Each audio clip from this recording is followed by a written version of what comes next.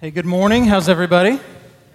Good. Good to see you. Welcome to the Parkway Church. My name is Zach Lee, one of the pastors here. If you've got a Bible, we're going to be in Romans chapter 7, starting in verse 13, as we work through a long and difficult passage. Next week, we're going to be in Romans 8, which is one of the most encouraging chapters in the Bible. But today, we have to do a bunch of tongue twisters, I do not do what I want to do kind of stuff today that we're going to be working through. Let me open us with a word of prayer before we get into this text. Father, we thank you that you're good and that you shepherd us and that you care for us and that you love us. And I ask that you would send your Spirit and that he would encourage our hearts as we study the Scriptures. And we thank you for Christ, who has lived the life that we should have lived, who has died the death that we deserve to die. And so we ask that you would bless this time. We love you. It's in Christ's name. Amen. Well, let me start with a little illustration. So I worked with a guy one time who had a coffee mug, okay? And on this coffee mug, he had a Bible verse from Luke 13, okay? In Luke 13, there's this woman who's hunched over, and in the King James Version of the Bible, Jesus says to this woman, "Woman, thou art loosed," okay? Meaning, you're freed. You're set free. You're not shackled by this infirmity anymore. And so he had this coffee mug, but over time, for some reason, the D on the word loosed slowly started to rub off, and so it ended up saying, "Woman, thou art loose," okay? Very different meaning from Luke 13, okay? Sometimes one letter can make all the difference in understanding what is going on and understanding what a text is saying. That is absolutely true today as we get into and continue in Romans 7.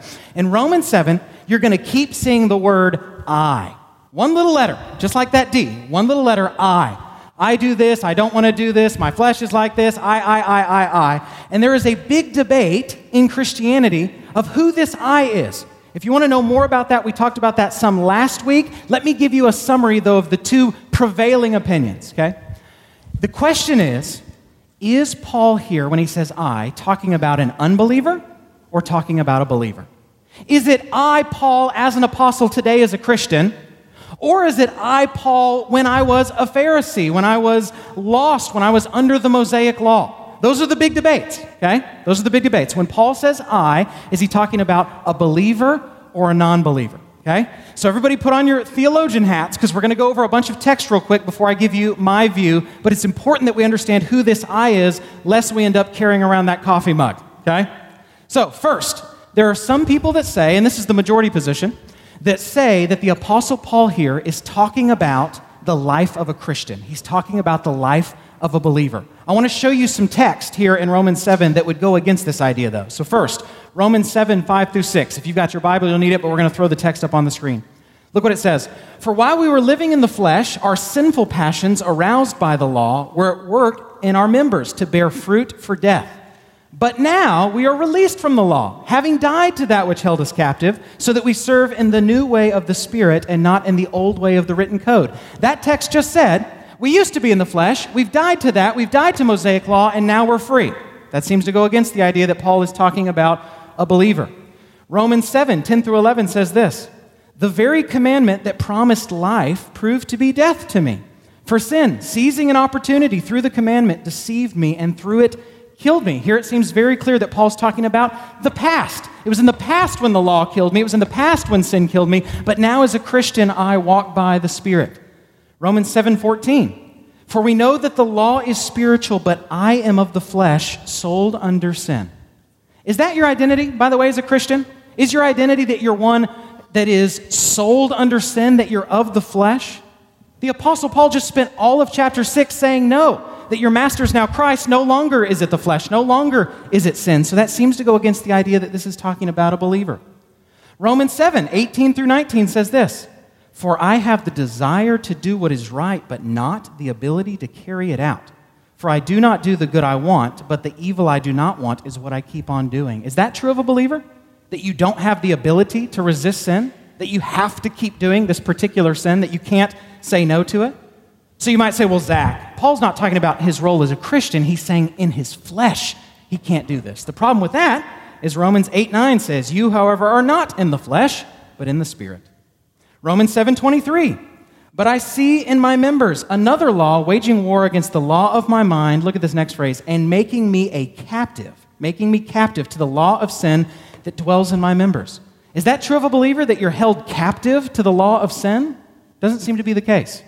In addition to that, you have all of chapter 8.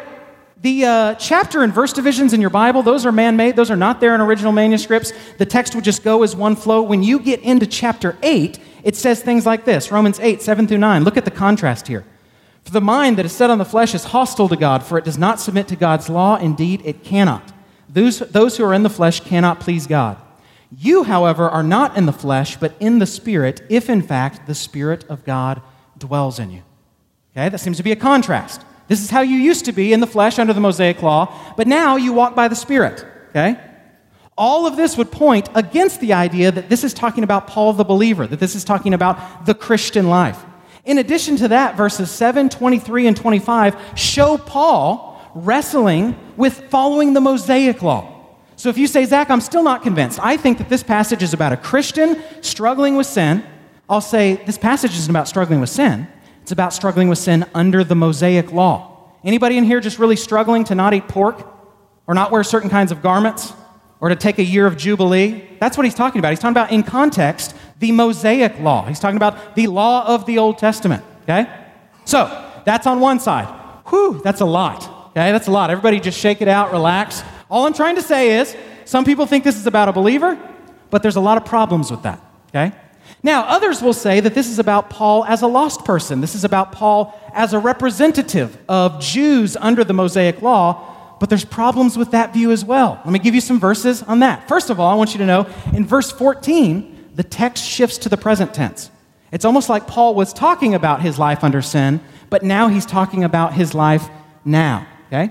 Romans 7:25 ends in a strange way. Thanks be to God through Jesus Christ our Lord. You think that's where the text would end? And then he continues, so then I myself serve the law of God with my mind, but with my flesh I serve the law of sin. Why not just end on that positive note, Paul? Why are you ending on this fact that you were saved by Christ, but you still talk about this war between the flesh and the spirit? Seems to say that this might actually be about a believer, okay? Romans 7:17, so now it is no longer I who do it, but sin that dwells within me. Romans 7:24, wretched man that I am, who will deliver me from this body of death? What some people will say here is that there seems to be a duality in this text. There seems to be this tension between Paul being righteous and Paul not being righteous, this tension between the spirit and the flesh. And they'll say, see, that points to the fact that this actually might be a believer. Romans 7:22 says this, for I delight in the law of God in my inner being. That has to be a believer, right? Lost people don't delight in God's law. Lost people don't want to do what's right. Lost people don't want to follow God. So the fact that Paul here is saying that he delights in God's law, that he wants to do what's right, means he must be a believer. Okay? Romans 7:14. Here's how people will take that if they believe that this is talking about a believer. For we know that the law is spiritual, but I am of the flesh, sold under sin. What they'll say there is the first part of that phrase, for we know that the law is spiritual, includes Paul, and that second part of the phrase includes Paul. The people that know the law is spiritual would include Paul, and the fact that Paul talks about being of the flesh would include Paul, and they'll say, see, he's both at the same time. He's both at the same time, okay? So I say all of that to say this. Romans 7 is super difficult. Romans 7 is super tricky. Some people think that it's talking about a lost person before they come to know Christ. Some people think it's talking about the life of a believer, and it's not very clear. Last week it was clear because Paul was talking about his past. This week it's not quite as clear. So, let me give you my position. You ready? The reason the text is unclear is because it's not trying to answer the question, who is the I? The reason the text is unclear is because Paul is just trying to talk about the Mosaic law. He's just trying to say, anytime someone tries to follow God's law who's a sinner, they can't keep it. That's all he's trying to say.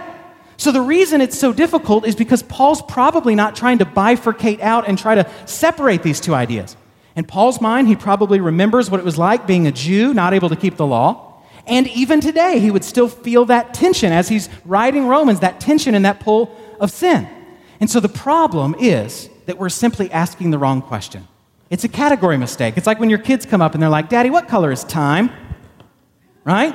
The answer is if they're a boy, blue, if they're a girl, pink. But the question doesn't make any sense. Time doesn't have a color. So when we're saying, we have to know who the I is, maybe the reason it's ambiguous is because Paul is not concentrating on that. So here's all you have to remember after my 10 minutes of rambling. Ready? The I is unclear in Romans 7 because the focus is on anyone who's trying to submit the flesh to the Mosaic law, how it brings condemnation. Your only hope is in Christ. You cannot keep God's rules good enough. You cannot keep God's rules good enough. Let me show you a quote. I brought this up last week, but I think it's really helpful. It comes from a New Testament scholar named Dan Wallace. The apostle is speaking as universal man and is describing the experience of anyone who attempts to please God by submitting the flesh to the law. By application, this could be true of an unbeliever or a believer. The present tenses then would be gnomic, that's just a fancy literary term that means pertaining to general principles, not historical, for they refer to anyone and describe something that is universally true. That's my view. My view is that the I is somewhat ambiguous. If you put a gun to my head and you said, Zach, who is the I would just say, pull the trigger. But if I survived that and you did it again, I would say that the I is probably Paul speaking as a lost person. I think that the case is stronger in this text. The power that sin has in this text, where it defines you, it takes you captive, you're not able to resist it, that seems too strong to be of a believer. Do believers still struggle with sin? Yes! That's just not what Romans 7 is talking about. That's just not what Romans 7 is talking about. So, with all that in mind, now let's get into the text. Verse 13. Did that which is good then bring death to me? By no means. It was sin, producing death in me through what is good, in order that sin might be shown to be sin, and through the commandment might become sinful beyond measure. Let me give you the interpretation. Here's what verse 13 is saying. God's law is good, but sin uses it to intentionally rebel against God and bring about death. God's law is good. The law doesn't really kill you, sin kills you. The law excites sin, and sin brings about death. So let me give you some examples.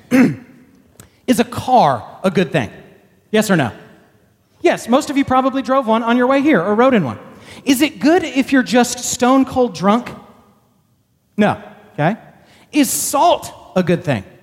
Yes, 80% of my diet is salt, okay? The other 20% is like Red Bull, okay?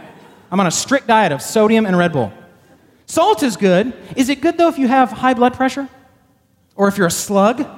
Right? No, okay? Is wine good? Yes. The Bible says that God made wine to make men's hearts glad. Is wine good? Is it good, though, if you're an alcoholic? No, you see, in each of these examples, the thing in the first category is good, but because of the status of the people in the second category, it's not good for them. Is God's Mosaic law good? Yes or no? Yes. Is it good for sinners that cannot keep it? No, it is not. So the problem is not with God. The problem's not with God's law. The problem is with us. It's with our brokenness. It's with our sin. Verse 13 says something that's really fascinating. Ready? God gives rules for different reasons than we give rules. Okay? So there are a bunch of rules in my household, especially for my son. Don't stick your tongue in the electrical socket. Don't push down your sister, etc. There are these rules. Okay? When I give my son a list of rules, two things about these. One, I'm wanting him to obey them and be able to keep them. And two, I don't give him impossible rules. I've never gone up to my son and I'm like, you better levitate. You better levitate right now or you're going to be in so much trouble if you don't start floating. Never done that, right? When God gives his Mosaic law, here's what's interesting. One, he doesn't give it so that we might pull ourselves up by our bootstraps and climb on this moral ladder to God. And two, he gives us things we cannot keep because of our sin nature. That it is impossible to live perfectly as God demands, which is why you need the God-man to do it on your behalf, okay? That God gives his law for a different reason. It's to show us how bad we are so that we might seek a Savior. Now look at the end of the verse where it says that the commandments were given, that sin might become sinful beyond measure. That phrase there, beyond measure, is a Greek phrase. It's kath hyperbole, okay? That's where we get our word hyperbole. Okay, now don't read the English definition back onto the Greek. That would be backwards. The idea here of what it's saying is that the law makes sin more sinful. It exaggerates sin. You knew you were rebelling against God, but then when he gives his law and it's in black and white, now you're like, oh man, I'm intentionally rebelling against God. It makes it more obvious, okay? The times I am most tempted to laugh are when I'm not supposed to laugh. Anybody else? Right? So you will be in a job interview or something, and they'll be like, Zach, tell us what you do. I'm like, right? Or my kids will be acting up, and I don't want to laugh while they're getting in trouble, but it makes it funnier, right? I'm the kind of guy that laughs at a funeral, okay? Can't understand what I mean, you soon will. Or like in a staff meeting. We'll be having a serious staff meeting, and Tim and I'll look over at Tim, he'll make a face, and we'll start giggling like a couple of schoolgirls, because we're not supposed to be laughing in that moment. That's what the Mosaic Law does, okay? It says, don't laugh, and then we're like, and it just makes us want to do it more. Don't commit adultery. Oh, man, I see all these beautiful women. Don't have idols. Oh, man, I love these things as much as God. These kind of things. That's what the law does. There's actually a comedian I like, and he tells a pretty funny story. He's talking about, you know those Under Armour shirts? They're like real tight. They're almost like spandex Under Armour shirts. He says, I look better with no shirt than I look with that shirt on. Because that shirt is tight, it just shows off the worst parts of you, okay? That's what the law does. The Mosaic Law is an Under Armour shirt. And if you haven't been working out, it shows it, all right? It shows it. I found something this week on social media as I was preparing for this lesson that I thought was an excellent example of the Mosaic Law and what Paul is saying here. So we're going to throw a picture up on the screen for you. This is a sign at Staples. Staples is an office supply store. And it simply says, please do not try out the markers or highlighters on the wall. Do you see that? And people have written all over the wall, all over the sign. One guy even wrote, okay, with an exclamation point. Okay? That's what the Mosaic Law does. God says, don't do this, and because we're sinful, our sin says, I have to do it. That's what I have to break. That's what I have to break. Okay? Verse 14. For we know that the law is spiritual, but I am of the flesh, sold under sin. What does that mean? What he's saying is that there's a difference between what the law is inherently and what humans are post-fall, post-Genesis 3. Mankind was not made sinful, but post the fall we inherit original sin. That there's a difference between what the law is inherently and what humans are inherently. The law is inherently good, and we, post-fall, are inherently sinful. Okay? He's talking about what's inherently true. So a mountain is inherently heavy. A grain of rice is inherently light. Clowns are inherently creepy. Boy bands are inherently stupid. God's law is inherently spiritual. It comes from God. It's good. We, being sinners, are inherently evil. And so this text wants to point that out, okay? Now it says, for we know that the law is spiritual, but I am of the flesh, sold under sin. Let me explain something about where he says, but I am of the flesh. Words don't just have one meaning. Okay, does everybody understand that? Words don't just have one meaning. The word run, for example, can mean multiple things. You can go for a run, you can run for office, your nose can run. Words can mean all kinds of things. Dictionaries are not God. Merriam-Webster's not God. He doesn't get to define what everything means. What a dictionary does is it gives you a list of possible meanings of how words are used in a potential context, okay? So a dictionary describes what's going on in the world. It doesn't prescribe what's going on. Okay? So words have several different meanings. Every time a word is used, its meaning changes slightly depending on the context. Okay? Sometimes when the word flesh is used, it just means humanity, right? So when the Bible says that, and the word became flesh, what he's saying is that Jesus, who's always been God, takes on humanity while remaining God. Okay? In that sense, flesh just means humanity. But other times when the word flesh is used, it means that sinful part of us, that broken part of us, that corruption that often manifests itself in our lives. In the Bible, we use phrases like the lust of the flesh. Okay? In this case, the Apostle Paul is not saying the law is ethereal, but I have a body. He's saying the law is inherently good, and he's using flesh in that second sense. He's saying, but I am broken, I am sinful, I am fleshly, because I'm born with original sin. Now look at the last little phrase here in this verse. Sold under sin. Notice our state before Christ. We're not merely sinners. We're not merely broken.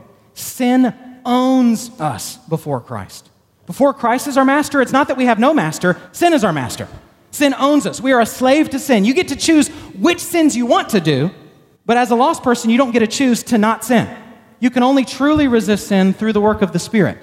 And so this text says, this is one of the reasons I think it's Paul talking about his life as an unbeliever, that he was sold under sin. Okay? Verses 15 through 16. For I do not understand my own actions, for I do not do what I want, but I do the very thing I hate. Now if I do what I do not want, I agree with the law that it is good. What is this saying? Here's what this is saying. Paul agrees that he should not sin and that the Mosaic law was good, but he was unable to keep it. Now hear me. Sin is slavery. Sin pushes you farther than you want to go. Sin always overdrafts the account. Sin always writes a hot check. Sin always pushes you further than you want to go. This is why you can't play with sin. You can't manage your sin. You have to put it to death because eventually it will outgrow you and it will eat you. When sin is full grown, it leads to death, okay? So you can't just put your idols in a closet. You have to take a hammer to those idols. You have to fight sin with every fiber of your being. But what the Apostle Paul here is showing is how sin, though he's wanting to resist it, he's unable to when he's lost, and it takes over. So I'll give you an example. This is the image that kind of came to mind as I was going through this text. Do you guys know who Venom is from Spider-Man? All the kids are shaking their head. Everybody else is like, what are you talking about? Okay, let me back up. I'm about to say some things about superheroes. If you are a big superhero fan, comic book fan, don't email me, okay? I don't care, okay? There's some superheroes I like, some that I don't like. This will get into the Venom and sin thing, so bear with me. I don't like Superman, okay? He's too much of a goody two-shoes for me, and he's too powerful. He's like Infinite Man. I'll just zap you with my lasers. Now I'll look through stuff. Bullets bounce off my chest. I can run. I can fly. I can divide by zero. I can just do everything, okay? So I don't really like Superman. I don't like other weird ones like Aquaman. I could totally whoop Aquaman. You know why? Because I'm not in water right now, right? You just fight him on the land and all his dolphin whispering doesn't matter. I like Batman. Do you know why? Because Batman is somewhat realistic. He's got a dark past. He has pain in his life, and there could really be a Batman.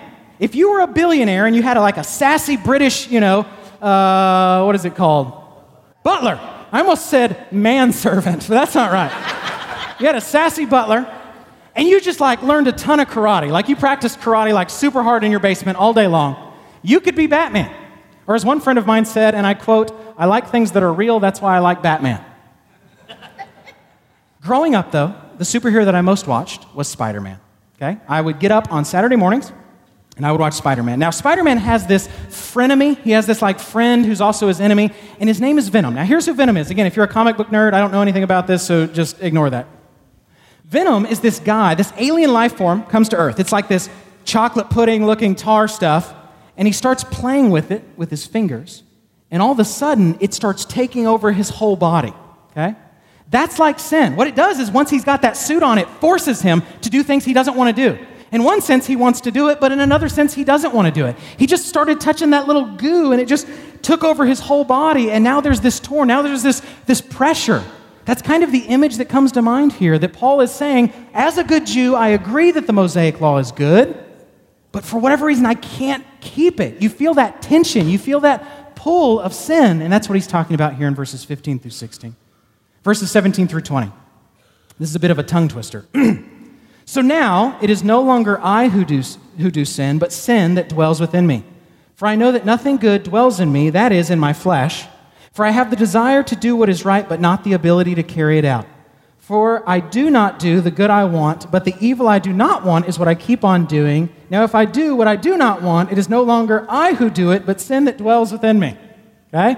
Red leather, yellow leather. There's a kind of a tongue twister here that's difficult. Here's what Paul is saying in these verses. Because of my sinful nature, I want to follow God's law, but am unable to do so, and therefore sin prompts me to act sinfully instead. Okay? Now let me show you a few things here. Look at verse 17. He says, so now it is no longer I who do it, but sin that dwells in me. And then look at the end of verse 20. It is no longer I who do it, but sin that dwells within me. What is Paul saying here? Because superficially, it looks like he's saying, I don't do the sinning, the sin does the sinning, right? Doesn't that look like what he's saying? It's not really my fault, it's sin's fault, okay? That's not what he's saying. Listen, he's not saying that he's not culpable. He's not saying that he's not committing sins, okay? What he's saying is that there is another actor at play, that there is another element that is going on. Let me give you an example. Let's say that there's a guy who's addicted to methamphetamine. Okay, there's a guy who's a meth head. He's addicted to meth. And you go up to him and you say, do you know that meth is bad? He'll say, yes. And if you said, do you want to stop doing it? He would say, yes. And if you said, don't you believe that you're still culpable and morally accountable for doing this meth? He would say, yes. And if you said, is there a way to be free from it? He would say, yes. There are people that have broken meth addictions and these kind of things. But it's so much harder for him because there's also that chemical addiction element that's going on. It's still sin, but there's another element at play, okay? There's another element at play. And so what Paul is saying is this. Paul is not saying he's not really guilty, he's not really culpable. What he's saying is, I realize that there's another element at play. Just like the meth addict is sinning, but is also very much drawn to the sin because of his condition, so a sinner is still sinning, but very much drawn to that condition by their original sin. So he's not trying to excuse himself, he's just trying to say there's another thing that's going on that's not so simple. There's another thing that makes it difficult. The difference is that a meth addict can actually become clean of this, but nobody can be clean of the drug of sin without Christ. Without Christ, okay? Look at verse 19. Look at verse 18. He says, "For I know that nothing good dwells in me, that is, in my flesh." This is an implicit support of the doctrine of what is called total depravity. Okay? We believe in total depravity. If you don't believe me, go back and read Romans 3. What is total depravity? Total depravity is not that you're as bad as you could be. We could all be Hitler, okay? Total depravity is that you cannot do any good in God's eyes. That we are so corrupted by sin. It's corrupted all of us. It's corrupted our flesh, our mind, our will, our emotions. It's corrupted all of us. And so because we're broken in sin, we cannot please God until we become believers. Before Christ, it's not just that we sinned, it's that all we did was sin. The Bible says anything not done in faith is sin. Even as you're helping a little old lady across the street, you're not doing so for God's glory, and in that sense, it's sin. And so what the Bible here is going to say is, in mankind's unregenerate state, in our flesh, we cannot do good before God. It is only by the power of the Spirit, post-conversion, that we can. Let me mention one more thing about these verses before we move on. Let me ask you this question. Can you be good without God? Can you be good without God? There are a lot of professors, atheistic philosophy professors and stuff, that will write about being a moral atheist or how you can be good without God. A few problems I have with that. The first one is the word good, in that sense, loses all meaning. If there is not a meta-ethic, if there's not a standard of goodness, then all you're saying is I can either do things that society approves of, or I do things that society doesn't approve of. Okay? That's all you can say. If there's not an actual standard of good, you can only do things that society approves of or that society condemns. And the problem with that is then it depends on what society you're in, what's good or what's bad. If it's 1943 and you live in Nazi Germany, well, all of a sudden everybody's opinion about Jews is a little bit different. Okay? But there's another problem with this, and that's, and this is big, you can't without the Spirit. Those in the flesh do not submit to God's law, and, quote, they're not even able to do so.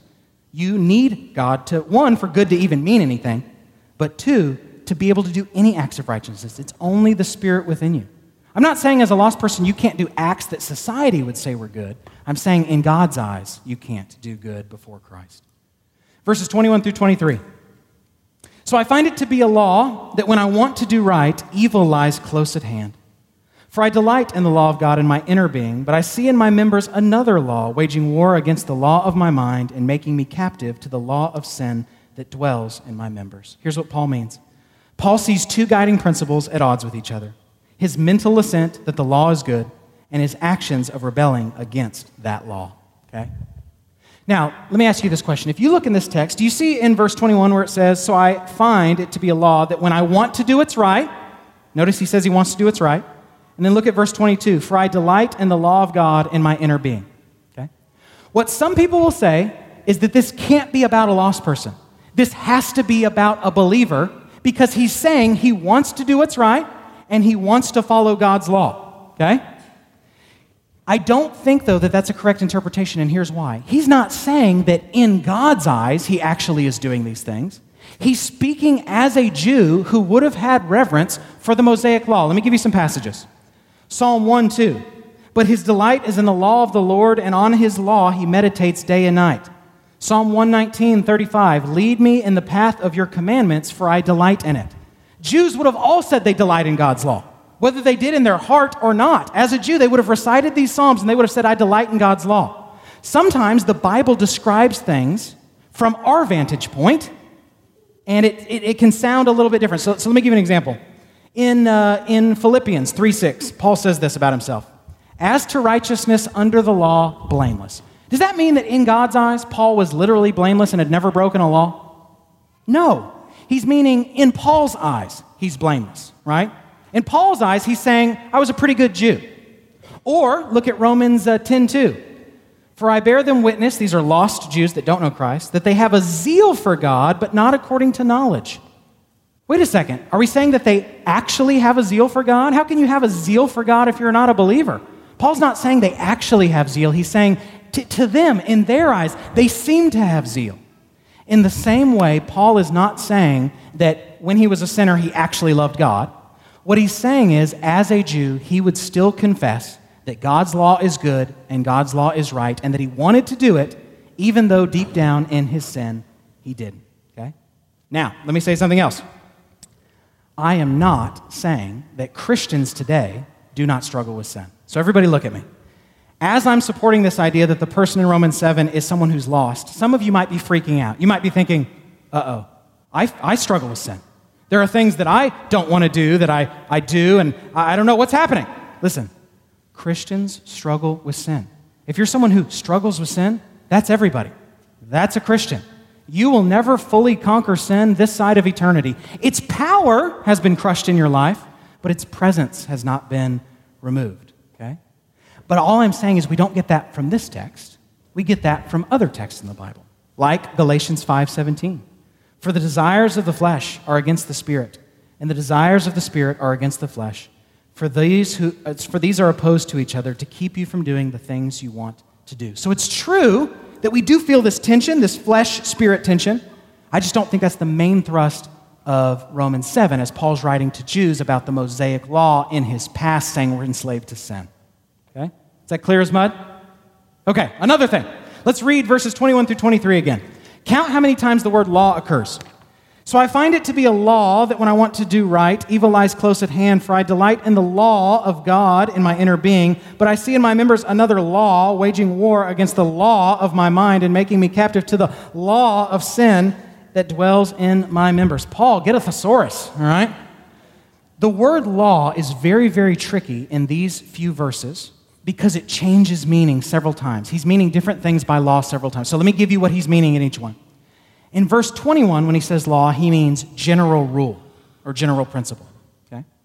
In verse 22, he means Mosaic law. Genesis, Exodus, Leviticus, Numbers, and Deuteronomy. Okay? And then in verse 23, the first time law is said, it means authority. The second time, it means Mosaic law. And then it means authority again at the end. What does that mean? Let me read it to you with this interpretation. Okay, let's read that passage again, and I'm going to interpret each case of law to make something that's very technical as simple as possible. You ready? So I find it to be a general principle that when I want to do right, evil lies close at hand. For I delight in the Mosaic law in my inner being. But I see in my members another authority, waging war against the Mosaic law and making me captive to the authority of sin that dwells in my members. Here's what Paul's trying to say. There is this tension between what he assents to is good, what he assents to in God's word, and the pull of sin. That's all he's trying to say. Okay? That's all he's trying to say. Verses 24 through 25a. We're almost done. I know this text is long. I'll give you more superhero stuff at the end if you can hang on. I'm kidding. I don't have any more. I like the Punisher. He's just an angry Marine who kills bad guys. Okay? That's a superpower. Okay. Verses 24 through 25a. Wretched man that I am, who will deliver me from this body of death? Thanks be to God through Jesus Christ our Lord.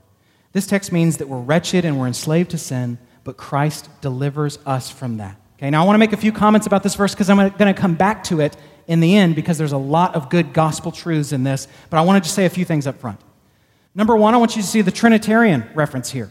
You see that God is mentioned, in that case meaning God the Father. Through Jesus Christ, you see the Son. And in a few verses later, you actually see the Spirit. So you see all three members of the Godhead there. But what he's saying is this. Paul recognizes his wretched estate as a sinner who cannot keep the Mosaic law. He realizes his hope is in Christ, and it is in Christ that his identity is changed, that he is transformed. I heard a pastor one time who was giving a story. It was a pastor, he got saved in college, okay? He got saved in college. He wasn't a Christian. He lived wickedly before that. He was reading the Bible one day at his campus. He became a Christian, and he was telling a story. He said, it was a Friday night, and I got invited to two different events. He said, I got invited to a party where there would be booze and there would be drugs. And he said, and I got invited to a Bible study. He said, as I was walking across the campus on my way to the Bible study, I thought to myself, what happened to me? Since when is this what I choose? Now, is there a sense in which he's still tempted towards that other thing? Sure, but his identity has changed. His highest desire has changed. As a lost person, your highest desire is self. Your highest desire is sin. As a Christian, your highest desire is Christ, though sometimes you have lesser desires towards sinful things. But we're going to come back to this few verses in just a second. Lastly, verse 25b. So then, I myself serve the law of God with my mind, but with my flesh I serve the law of sin. Here's what Paul's saying. Before conversion, Paul mentally agrees that God's law is good, but he served sin instead. Okay? What you find in Romans 7 is this, something that the Protestant reformers, they had a famous Latin phrase, specifically Luther, and here was the phrase, ready? That Christians are simul justus et peccator. Simul justus et peccator. What does that mean? In Latin, that's simultaneously justified and a sinner. So let me ask you this question. Is a Christian a sinner, yes or no? The answer is yes and no. It depends on what you mean. Again, words don't just have one meaning, okay? If you mean, do Christians still commit sin in our daily lives? The answer is yes, we're sinners, okay? If you mean, what is our identity, though? How does God see us? The way God sees us is no longer as a sinner, that we are saints and not sinners, that we are saints who sin. We're not sinners who sin. So it depends on what you mean. If you mean, do we practically commit sin? Yes, we're sinners. If you mean, the God of the universe, whose thoughts are the most real thing in the world, says that you are not guilty, that you are forgiven, that you are loved, that you are in Christ, and that you are perfect, then no, you're not a sinner. And it's important that you hold both of these truths together. If you think that you don't actually have a lot of sin and darkness in your heart, you don't lack sin, you lack self-awareness. Our hearts are depraved, they are broken, the things we think, the things we want to do. If you don't see it, ask others to pull it out of you. Ask others to point out some places where you can grow, okay? But on the other hand, if you don't realize that your identity is not as a sinner, that your identity is a beloved son or daughter of God, then what happens is you start to be all depressed and sad and condemning, and you think that God loves you one day and he doesn't the other day. He's like plucking that pedal and he's like, he loves me not. And that's not true either, okay? You have to hold this tension between knowing that in your day-to-day life you commit sins, but that is no longer your identity. And it is by focusing on your identity that you actually grow and become more and more holy. Okay? Let me give you an example. So, when I turned 18, legally, in the state's eyes, I became an adult, right? I could join the military or I could be tried for murder as an adult. I used to be able to kill all these people when I was just a kid and just get kid jail, but now I get adult jail because I'm over 18. And in the state's eyes, my status is as an adult, right? Does that status ever change? Do I ever go back to being a kid in the state's eyes? No, I'm an adult until I die, okay? Does that, though, mean that there aren't times in my life where I act childishly? Of course not. I act childishly all the time. In college, I remember we had a buddy that just made a ton of money somehow, and so he would just pay us to do stupid stuff. He'd be like, I'll give you $30 if you'll drink that Tabasco sauce. And we're like, I need some gas. Okay. Right? Or he paid one of my buddies, like, I'll give you $30 to jump off your balcony. We're like, if he doesn't get hurt, he's made $30. If he has to go to the ER, that'll be like $500,000. And so we would do this. My favorite is that he tried to pay a roommate of mine. There was this big pond. So I had these roommates in college. We had this apartment. There was this huge public pond, and it was no swimming, and it was nasty. There was like all this moss and all this green stuff on the water. And we're like, we will give you $50 if you will swim out into the water, come up in the moss like a Navy SEAL and look around and go back under, right? That's what we would do. Did my status at any point change? No. Had we gotten arrested for swimming where we shouldn't have been swimming in this public pond, I would have still gotten in trouble as an adult, okay? It's my status that defines me, not my acts. In the same way, when you become a Christian, your status is righteous. You're forgiven, you're loved, you're accepted, everything's going to be okay. But we still go back to these childish ways. We still commit these acts of sin, but that's not your identity. That's not your identity. Look back at verses 24 through 25a, and then we'll be done. I know this was a lot of text. 3 things I want you to see. What is the solution for this? For sinners that are broken, There's no good in our flesh. We cannot follow God's law. What is our only solution? Verses 24 through 25a says three things I really want you to see. The first thing Paul says is he says, wretched man that I am. You have to recognize how wretched you are. You have to recognize that we are sinful, that we are broken, that in our natural state we stand under the wrath of God. We deserve only hell. We deserve only condemnation. We deserve only bad things. So the first thing that Paul recognizes here is, wretched man that I am. He realizes his need to be saved. He realizes his brokenness and his sin. The second thing he says is, who will deliver me from this body of death? Notice that he's looking outside himself for the solution. He doesn't say, wretched man that I am, I'm going to try better or try harder. Wretched man that I am, I'm going to try to keep God's law. He says, wretched man that I am, I need help from outside of me. I need someone or something outside of me to help me. Who will deliver me? I need deliverance. I need salvation. I need forgiveness. I can't do it. I'm wretched. So he says, wretched man that I am. He realizes his wretched estate in his flesh. He says, who will deliver me from this body of death? He cries out for somebody who's not him. In Christianity, the problem is inside you and the solution is outside you, okay? A lot of people thinking in culture think it's the other way around. They think the problem is outside them and they're really the solution. It's the other way around in Christianity, okay? And then look at the third thing. This is his answer to the question of who will deliver him. Thanks be to God through Jesus Christ our Lord. I'm wretched, I'm broken, I'm sinful, I cannot keep God's law, I cannot save myself. Who will deliver me? Who will save me? Please, somebody. Who is the rescuer? And biblically, that rescuer is Christ. Is Christ. If you are not a Christian, I want you to focus on these verses this week. I want you to go home and I want you to, do you see that you're wretched? Do you see that you stand under the wrath of God? Do you realize that you can't save yourself? You can't clean yourself up. You can't do better. And will you cry out, like Paul does, that your solution is Christ and Christ alone? If you're a believer, whatever sin you're struggling with, would you focus on these verses this week? Would you realize that you are still broken, that there is still a darkness within you because you are not fully redeemed yet? Yes, you are in God's eyes, but one day you will no longer even struggle with sin. Will you realize that you're broken and wretched? Will you realize that your salvation comes from without? And will you cry out and ask Jesus to help you with whatever your sin is? You see, the way you grow in holiness is the same way you got saved. Repentance and faith in Christ. It's the same for both. It's the same for both. Let me pray as the volunteers helping serve communion come forward.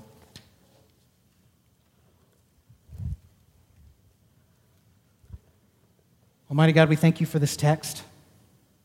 I pray that if I have misinterpreted, that you would forgive me. I pray that you would be with us as we go about this week on a text that's kind of technical and there's a bunch of I and back and forth. I just pray that you would remind us of these things, that in our flesh we're broken and we need Christ. And I pray that you would also let us know that struggling is still part of the Christian life, that we shouldn't look around and think that we're the only ones struggling, we're the only ones doubting, we're the only ones hurting.